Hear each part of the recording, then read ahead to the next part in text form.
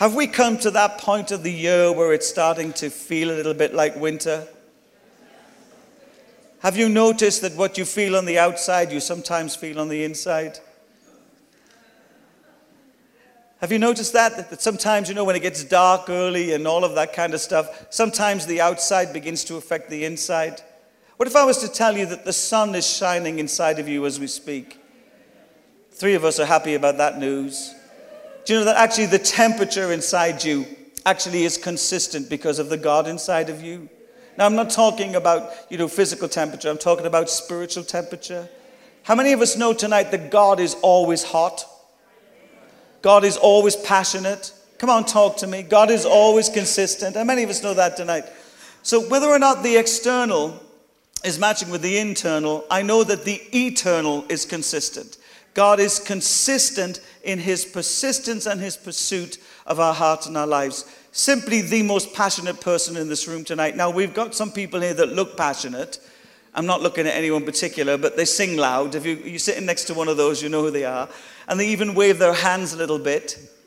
I often think if you put them in bath and threw in a couple of sheets or something, they'd wash them for you. There's that kind of movement going on. But the reality is that however passionate those people appear, they are not even a light or a candle in comparison to the passion of God. God is passionate about his people. 3 of us are excited about that. The rest of us are playing catch up. And why is that important? Because as the winter nights draw near, we can so often be caught up in what I call sad syndrome. The days are short, the sun seems to be fleeting, and actually our souls actually start to be affected by the external.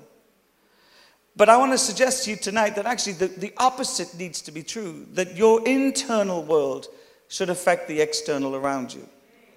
Is this not true? Greater is he who is in you. Does anybody believe that? Is that actually true? Greater is he who is in you. Is God unhappy tonight? So if you're in an unhappy place or even around some unhappy people, don't look at anybody at this moment. Greater is he who is in you than he who is in the world. Yeah, that the power of God inside of you has the capacity to change some things about you and even change some things around you. Isn't that good news?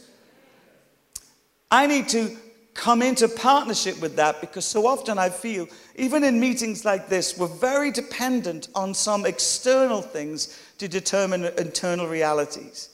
You see, it's not whether or not the worship team are on form tonight or we sing the right songs or the pastor preaches from your favorite Bible passage.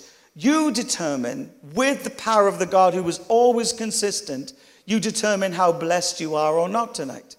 You have to switch yourself on to the reality of God. You have to come into partnership with his goodness. Even in your weakness, he is good. Amen?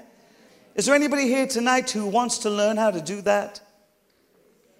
Well, 3 of us are really excited and the rest of us are playing catch up. We need to do that because I think so often we're relying on external things and actually it's the internal that determines the external, not the external determining. Paul uses this phrase, be you transformed by the renewing of your mind. And the reason why it's not okay for us to conform to any pattern other than the pattern of God's fullness and blessing and goodness is we have been called with Christ to be a transforming person, to transform situations. But first I need to know how to be transformed myself. So is there anybody here tonight who's had a slight transformation since you've come to Jesus? 3 of us, we're getting 4. Any advance on 4? At the back, 5, I see that hand. Somebody take a picture. We'll say, all these people got saved tonight on Sunday. All the hands are in the air. Have you noticed that you can't hang out with Jesus, the transforming God, without being transformed? That even in your worst moment, he has the capacity to reach you. That even when you are really protesting against all that he is and all that he wants to do, he manages to reach you. Aren't you grateful that God never relents? That he never shrinks back? That your mood doesn't put him off? Aren't you grateful? I mean, your mood puts some of us off, but a mood does not put God off. In fact, when you're broken, he's drawn more and more towards you. His transforming power has the capacity to change your internal world and absolutely transform your external world.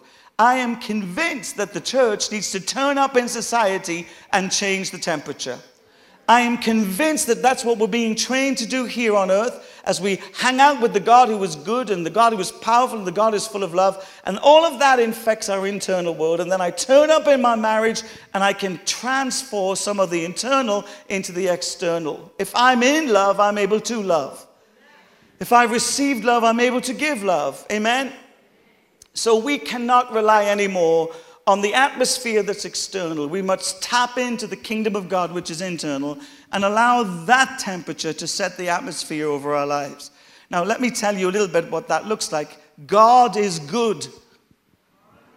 Oh, don't do that to me in your country all the time. God is good. Yes, he is good all the time. But if we're not careful, we make that a little kind of hashtag from heaven and not a reality in the way we think, in the way we live, and the way we act. It's not enough just to say those things. We want to experience them.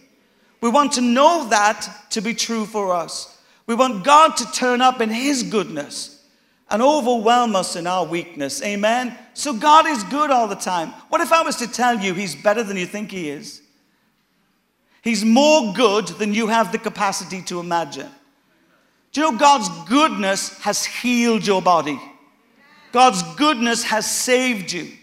God is so good, he saved you. I mean, I wouldn't have bothered, but he did it. God is so good, he's transforming you. His goodness in you is changing everything about you. It's rewriting the story of your life and transforming the way you think and transforming the things you do and turning up in your finances and turning up in your relationships and turning up in the things that happen around you. God is better than you think he is. And that's the reality of the person that lives inside of you. So if God is good, should you ever have a bad day? They will come.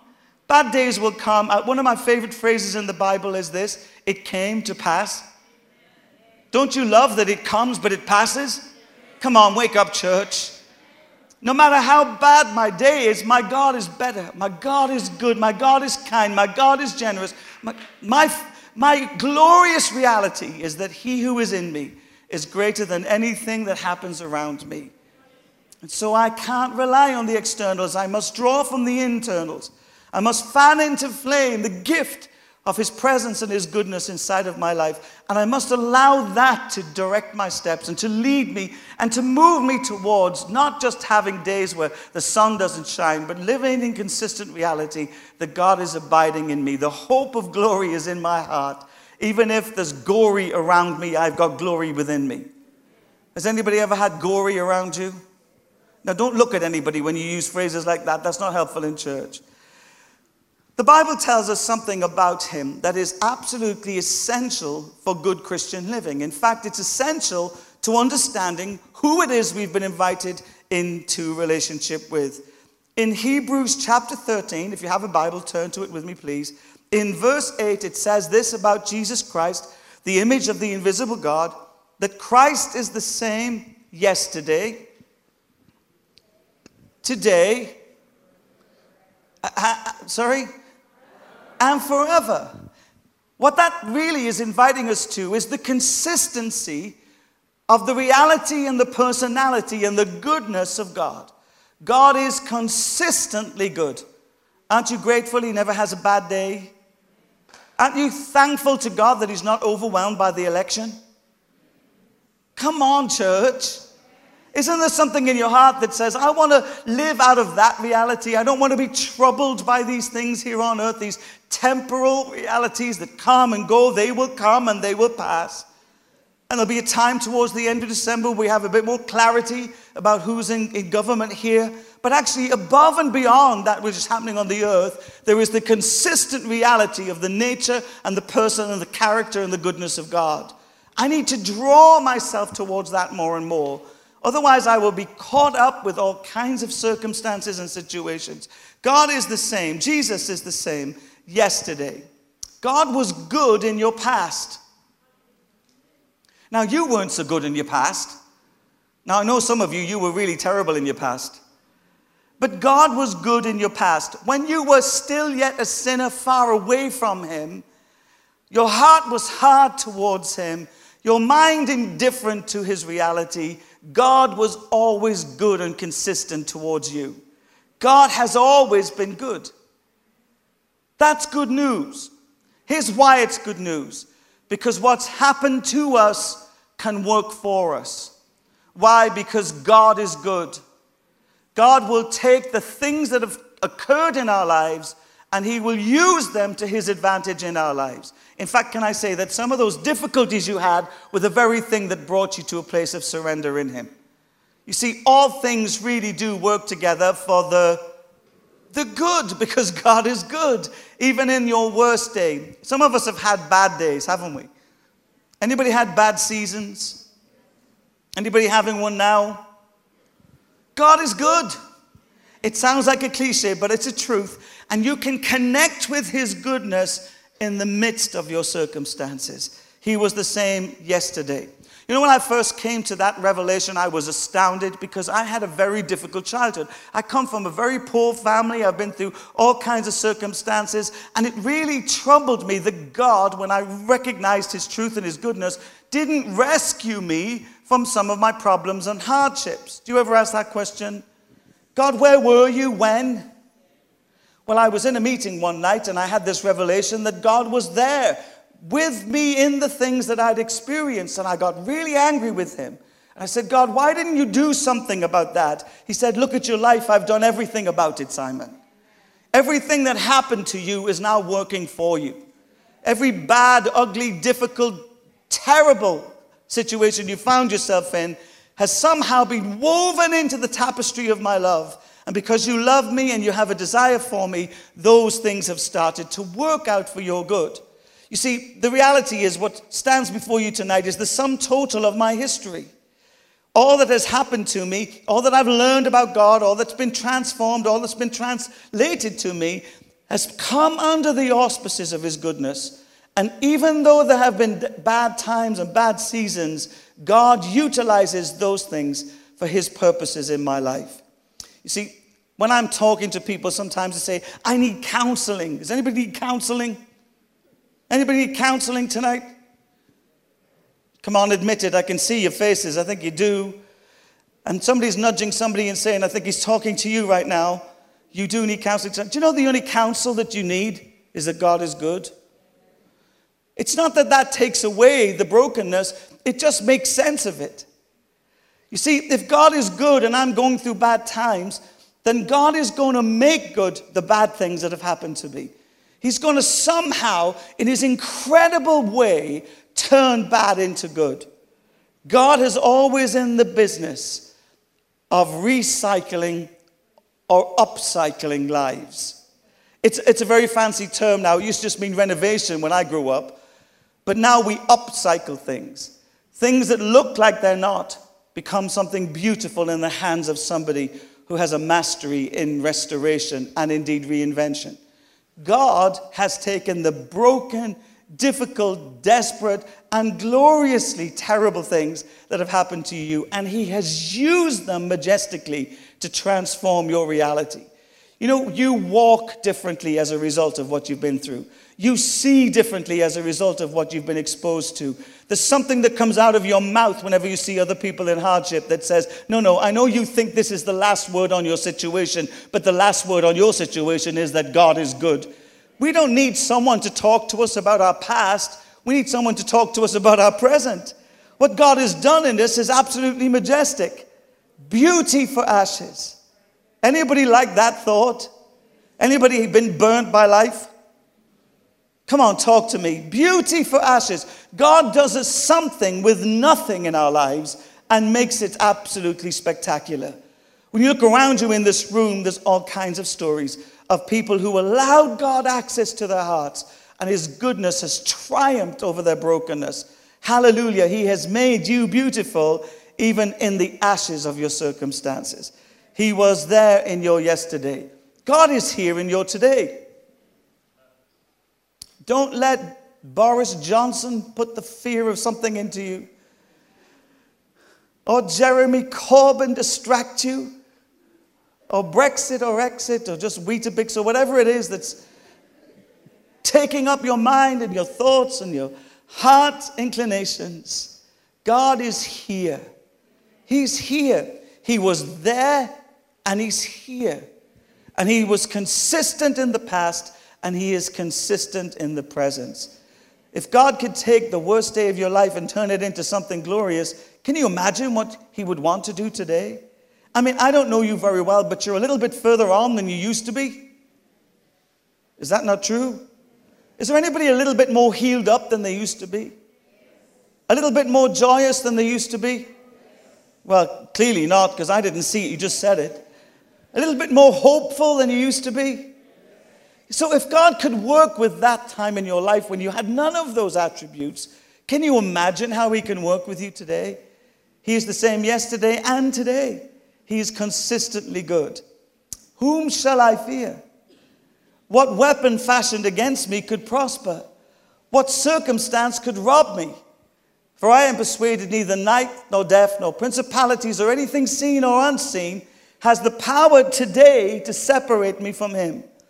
I am grafted into the reality of Jesus Christ. His nature is accessible to me. His power is accessible to me. His love is accessible to me. His courage is accessible to me. His joy is accessible to me. Come on, wake up. There is nothing that can separate me from him. Neither life nor death or principalities or powers, neither Brexit or exit or elections or anything else in all creation can separate me from the love of God in Christ Jesus. He is the same yesterday and he is the same today. Now, can I say why that's important? Because sometimes when we look back in our lives, we think the glory days were at the beginning. You know, when I talk to Christians, they say, oh, when I first fell in love with Jesus, I just would have traveled to the ends of the earth.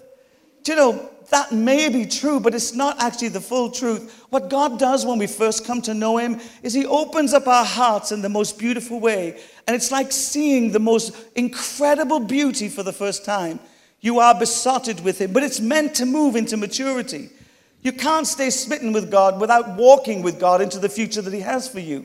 It's not living in the memory of what used to be. If indeed there was a honeymoon period, have a second honeymoon. If indeed you went through a season where you felt the blessings of God, seek him till other blessings start to materialize. Because if you were blessed at the beginning, you should be blessed today. In fact, the truth is you should have a deeper blessing today because you've got a catalog of blessed experiences to draw upon. God is the same yesterday, today, and he's the same tomorrow. That's why it's not permissible or even beneficial for us to worry about the future. Guess who stands at the precipice of humanity's glory but the God of glory himself? And we know how the story ends. He wins. He triumphs over judgment and sin. And he ushers in his kingdom with power and authority. And here's what's going to happen. Such is the work of God yesterday, today, tomorrow, and forever, that we will be with him as we start to be engaged with his glorious manifesto of making the world and everything in it brand new. God is good. It's good news to us tonight because I'm not always good. And the world in which I live in is less than good. And I find myself drawing from the external and not allowing the well of the internal reality of God to begin to shape my world. You see, if God is always good, that means his nature is always kind. God is always kind. And his character is consistent with his purposes. So sometimes people come to me and they say, Simon, what's the will of God for my life? I simply put it this, for you to love him with all of your heart and with all of your mind and with all of your strength. And when you've done that, come back and tell us what it looks like. Okay, because we're all aiming for that. What is the Spirit at work in our lives today trying to produce? That we would love the Lord God with all of our heart, with all of our mind, and with all of our strength. In other words, that all of me would love all of him the way all of him has always loved all of me. So if you're trying to figure out the will of God, it's not about a job. It's not about a person. It's not about a location. It's not even about a ministry. Everything in God is consistent with his nature and his character. And that is that we would somehow, on this glorious adventure, Grow to love him the way he has loved us. Grow to desire him the way he desires us, and grow to reflect him in a way that is glorifying to his name. So God's will is simple, that you would love him. How are we doing on that? I mean, on the scale of 1 to 10, are you down low? How low can you go? Is there anybody who feels this week it's kind of been like 1 to 0 maybe, or 0 to 3? Anybody around there? Well, Simon, I've not really loved him the way I can love him. Well, that's okay, because he's always loved you the way he can love you. Draw from his eternal love and stop trying to rely on your capacity to serve him and love him that way. And you will find that that love will grow in your heart. I find this a strange thing. I find that the more time I spend with him, the more time I want to spend with him. You see, my goal in life is simply this, that I want it to be harder to leave his presence than it is to enter it. I've been in a lot of times and seasons where God has moved powerfully in meetings. And I remember one time where we were seeing God just do so many things externally. Just his goodness turned up in our meetings. But you know, behind the scenes, something else was happening that was far more profound than just his goodness turning up in our meetings. His goodness was turning up in our meetings. And I would hate to leave him to go and start the meeting. In fact, the worship leader used to get frustrated because he'd have to repeat the song about 6 times. And people would be knocking at my door saying, Simon, are you going to come down? Do you know, I long not just for those days, but for days when it's harder for me to leave his presence than it is to enter it. Where I'm so in love with him, so caught up with him, so engaged with him, that my heart is so given over to him that people have to knock on my door and say, do you think maybe you could come out of the bathroom now? You've been 12 hours on the throne.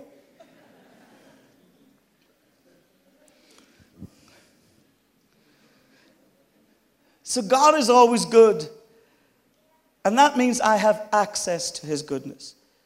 He was there in my past, he's there in my presence, and he awaits in my future.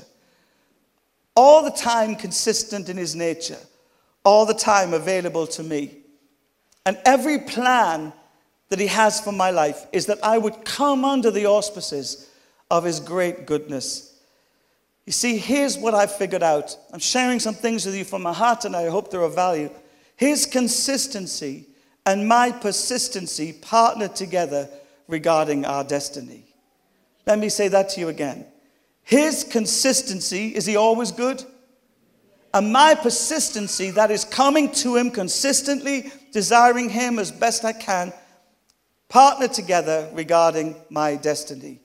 That actually my truest destiny is not that I arrive somewhere, not some locale or some environment, but actually that I arrive somewhere where the way I live my life reflects and honors the God who has pursued me. And how does God bring us into that kind of clarity? Well, I believe he does it through prophecy. God speaks into our current situation. He speaks into our present, inviting us to partner with him in pursuit of that reality until it becomes something that we can say at some point in our lives has become history. Have you got any memory of something that was once a prophecy that's now your history? Has anybody got a memory of that? That God promised you something and it came to pass? Anybody here been waiting for Mrs. Right or Mr. Right?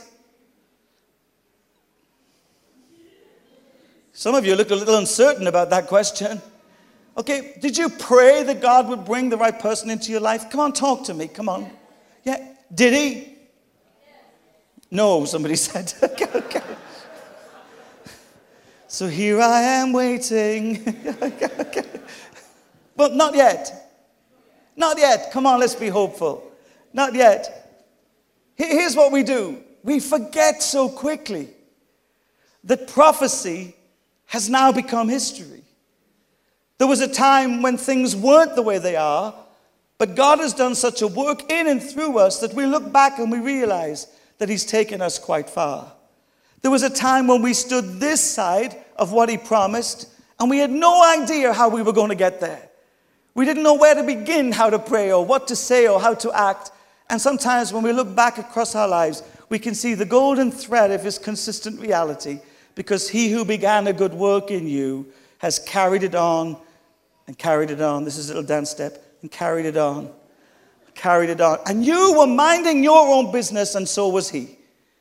The business of his kingdom in you was working in and through you, even though you had no clarity or indeed sense of reality on a day-by-day basis. Sometimes I look back and I think, God, how did you do that? How did you do that? Let me tell you a story. I met my wife when she was 14 and I was 24. Now, that's not the best start point. Don't worry, we weren't dating when she was 14 or anything. I can see that the alarm bells are going off. Let me tell you the backstory. There was a young man who led me to Jesus. Both he and his partner led me to Jesus. They had lived a gay life, and they had reached out to me when I was a young gay man. And actually, many years later, they became Christians, and they started to reach out to me again. And on one Thursday night, I got down on my knees, and I invited Jesus into my heart and in my life. And from that moment on, this young man, his auntie was in a residential care home, and he was moving back to the States, and he said, Simon, will you go and visit her? And I said, yes, because I was a good Irish Catholic boy, and I always did what I was told. And so I went to visit her. I turned up at this residential home, knocked the door, and I said, is it possible I could see a lady called Molly? Now, the people looked me up and down, because I didn't look like this then. Do you know what I'm saying? I had hair the size of a house. That's all I'm telling you. It was big, big hair. And I think if you're going to have hair, have it big. That's my motto in life. Have hair at all, have it large. Go large. Supersize my hair, Jesus. You're going like this. It's coming to you. You know, the stronger your anointing, the higher your hair. In the kingdom of heaven, if you've got flat hair, you don't stand a chance of changing the world. If you've got no hair, may the Lord bless you. May he bring the increase. Not just beauty for ashes, but hair where there's no hair. He can do it, he can do it. He can call springs in a desert place. You stand a chance. Okay. Anyway, I turned up at this residential care home and I said, can I see Molly? Now, I was head to toe in designer wear and I was so full of self-importance. And as I said, the young lady answered the door. She looked me up and down and she said, well, you better come in. That's never a great start, is it, when people say, you better come in? That's kind of like saying, we don't really want you. We'd rather you didn't, but you're here. So I came and I'm standing in this hallway. And they go up, first of all, to see if Molly's okay for me to meet with her. And she comes, but she doesn't come down. She's in a wheelchair. But she sends somebody down to say, yes, send me up. So I'd never met this lady before. And I go up to this room, and she's sitting in the room. I don't know what it is about older people, but, you know, they don't have the light on. And so I'm looking in the room. And I'm thinking, is she there? Is she not there? Is it a vapor? Is it a person? Who is this person? So I come into the room and I say to the assistant, the young lady who was helping, I said, could you turn the lights on? Is she in? Is she in? She said, yes, she's in. And so this frail lady is sitting in her chair, and I go over to her and I say, hello, Molly, my name is Simon. And she said, I know who you are, dear. I know who you are. And so I thought she thought I was famous because I had been on telly. It wasn't that. Her nephew had told her I was coming. And so I sat with her. And, you know, it felt like a week. But it was only a minute. You know what I'm saying? I didn't know where to begin talking to her. And then she started talking about Jesus. She started talking about Jesus. Now, I had only just given my heart to the Lord. And she started saying these things like this. I can't wait to be in heaven with him. You know, I'm sitting there. I've met this lady for the first time. And I'm thinking, I hope she doesn't go while I'm with her. However this works, I hope it's not going to happen now. Do you know what I'm saying? Like, I'm happy that you're excited, but could you wait till I go? Is it possible I could say goodnight and then you go? I don't want to be associated with that. Can you imagine that? You imagine that he came to visit me and my auntie died? And she starts talking about Jesus. Well, I tell you, the room just filled with the presence of God. Such was her love and delight and devotion. And so a little knock comes on the door. And it was my 14-year-old wife. She wasn't my wife at 14. Okay, but she was 14 and she became my wife. And it was Jane. And she just said, would you like a cup of tea? Because she was Welsh, you know, she was Welsh. That's a Brummie accent. Wake up, will you, please? So we'd like a cup of tea. And I said, I'd love a cup of tea. So she went off and she brought us both a cup of tea. And she said to Molly, she said, oh, Molly, you're going to really enjoy Simon. He's a singer. And Molly started asking me questions about singing and different things. And she just went. Well, years passed. I started attending a church, which is a miracle in and of itself, because many of them wouldn't let me in, to be fair. Now they won't let me out. They're frightened in case the news escapes. And Jane and I met again, and she had been out in Tenerife, and I was worship leading in a church, and she came back to the church that she had attended as a childhood, and she had been restored to relationship with Jesus. And you know, she was drop dead gorgeous. She looked a lot better than when she was 14, that's all I'm saying. And of course, she was smitten with me instantly.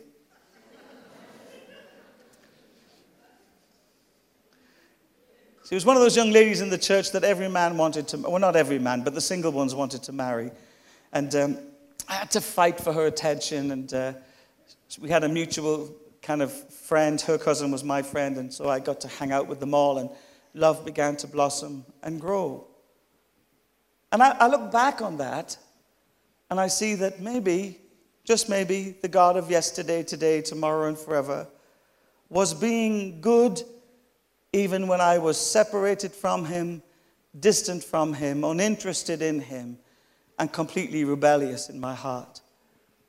You see, sometimes what's a prophecy can so quickly become history, and you don't even notice that God has done something glorious in your heart and in your life. About 2-3 weeks ago, we celebrated 25 years of marriage together. That's remarkable, isn't it? 25 years. If she'd murdered me, she'd be out now, wouldn't she? She'd be out now.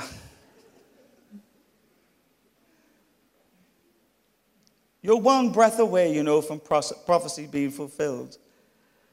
You're one breath away. One prayer away, one moment away.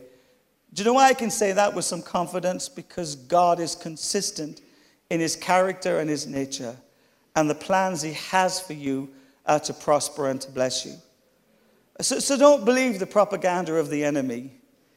You know, whenever that stuff happens and you think it's never going to happen, it can't possibly happen, here's what the Bible says about those moments. It says, God will make a way where there appears to be no way. Now, how many of us in this room have seen prophecy turn into history? Give me a wave. You look back and you see that God was at work in your life in spite of your best attempts to ignore him. Yes? Why? Because he's the same yesterday, today, tomorrow, and forever. And the good news is when we look back, we're energized to live today with a little bit more clarity that he's at work in our lives currently. God is at work today. Now, you don't need to feel anything. We're not asking you to shout out hallelujah, although some of you could do with doing that.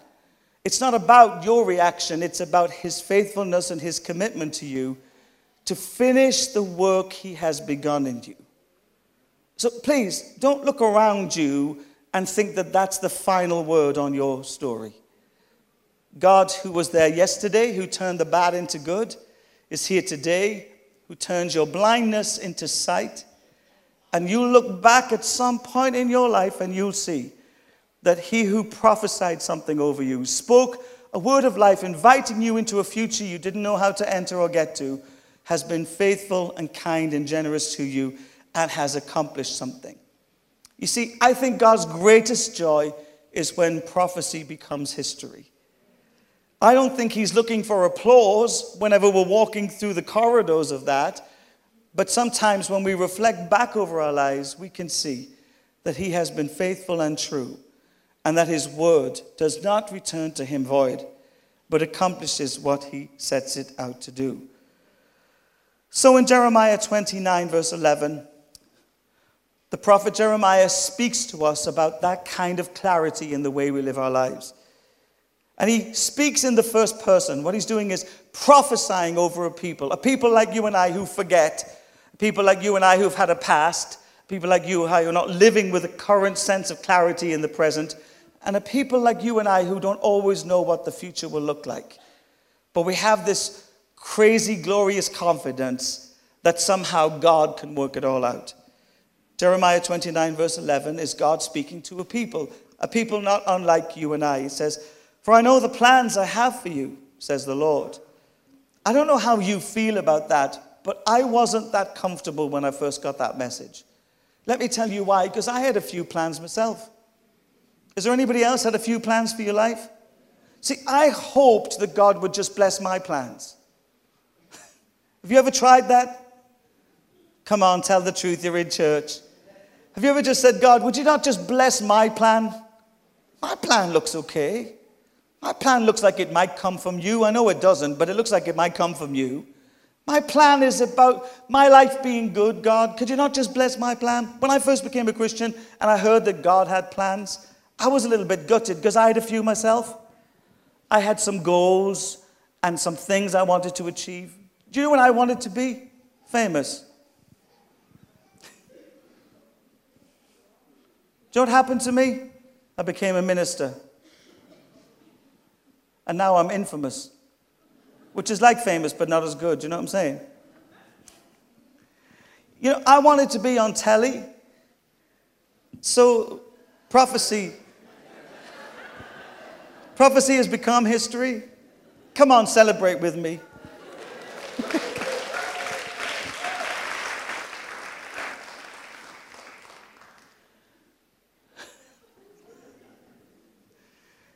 The difficulty with submitting to this is that we somehow, in some way, think we know better.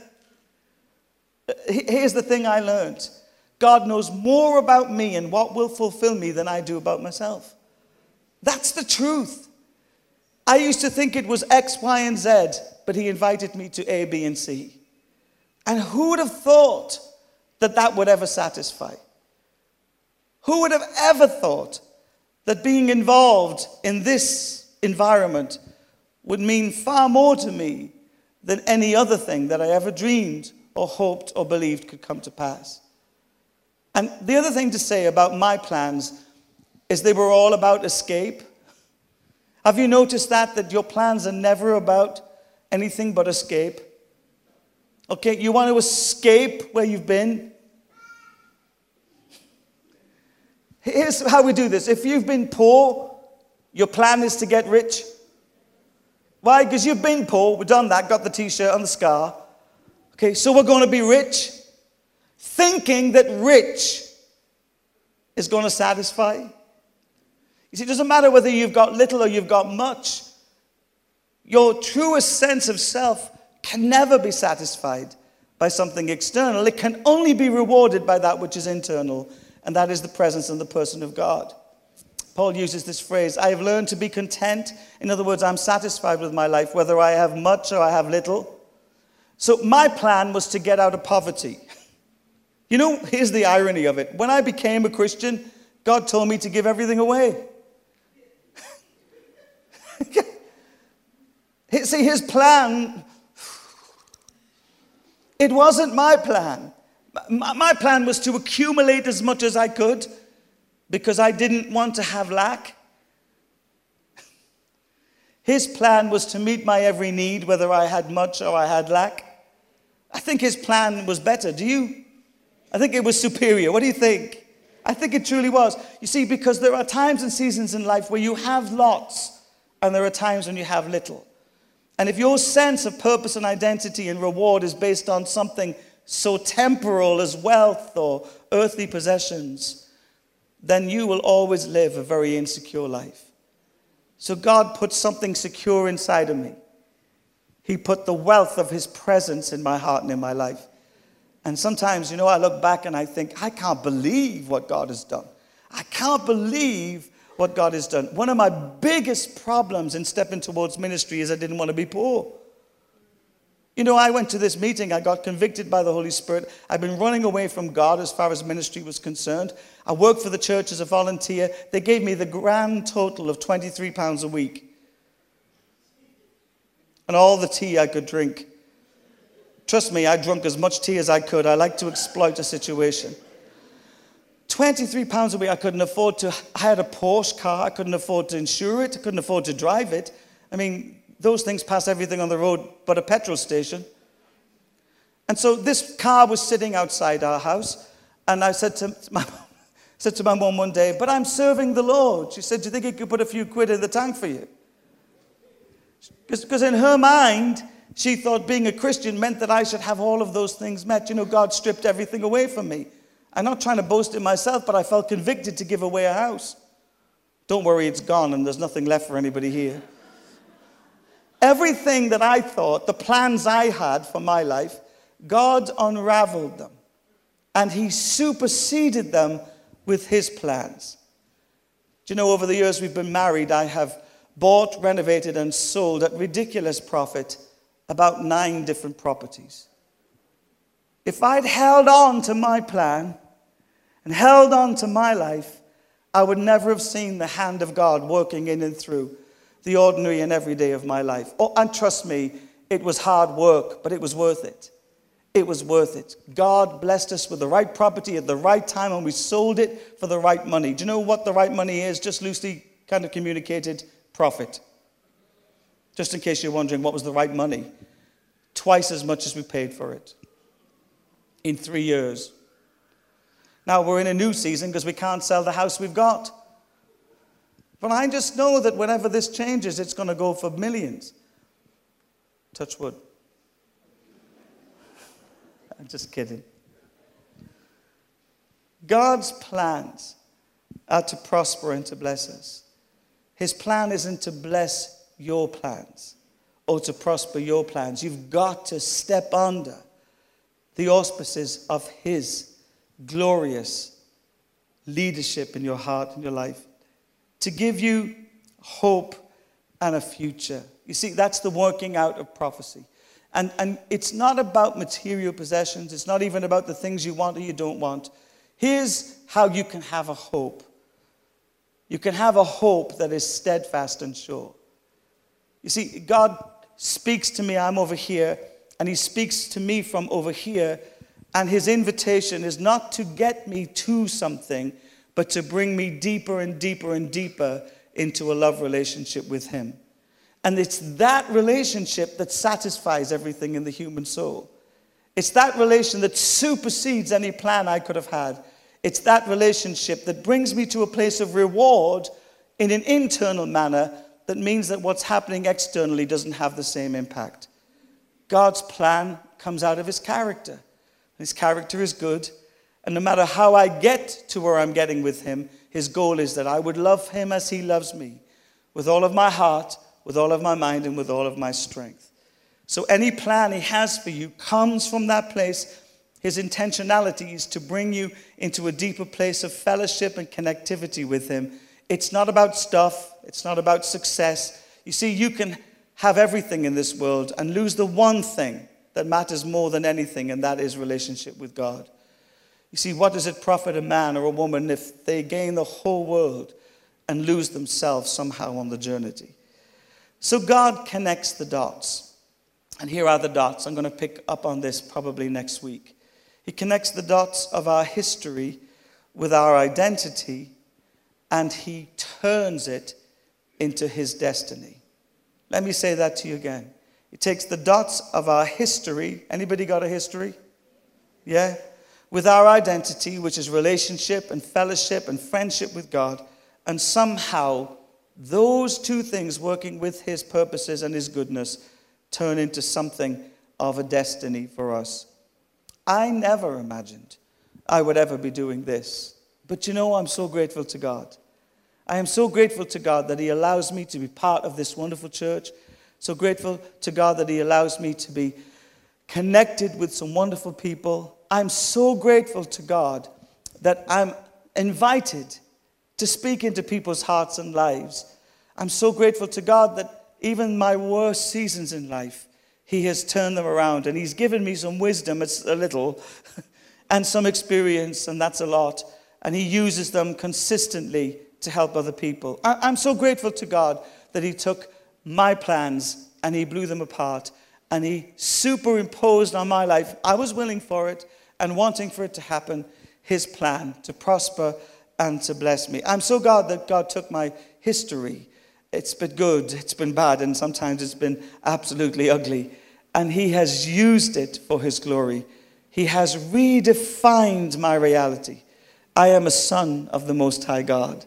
I'm no longer an orphan, tossed about by trying to please people or find my way in this world. I know to whom I belong. And I know that he is consistent in his pursuit of me, even if at times I'm inconsistent in my pursuit of him. I am my beloved's, and he is mine. And I know that my history and my identity are all part of God's great tapestry to open up his destiny for my life. For he has plans to prosper and to bless me, to give us a hope which is not circumstantial, it's internal and eternal, a hope and a future. Do you know that the work of the Spirit inside of you is preparing you for all that God is going to awaken in you in the days that come to ahead? And I believe there are some of us in this room tonight who need to hear these things because we have maybe lost sight of the golden thread of God throughout our lives, the same yesterday, today, tomorrow, and forever. And he will always, always want to bring you to that place where you love him with all of your heart, with all of your mind, and with all of your strength. Don't ever get pickled about the will of God. That's the will of God. So every circumstance attached to it is an invitation to know him. Every problem underneath it is a promise of his abiding love and affection in the midst of it. Every adversary, every adversity that comes your way is a gateway to a greater level of glory and connectivity with the God who is rewriting your story. You may have plans, but his plans are much better.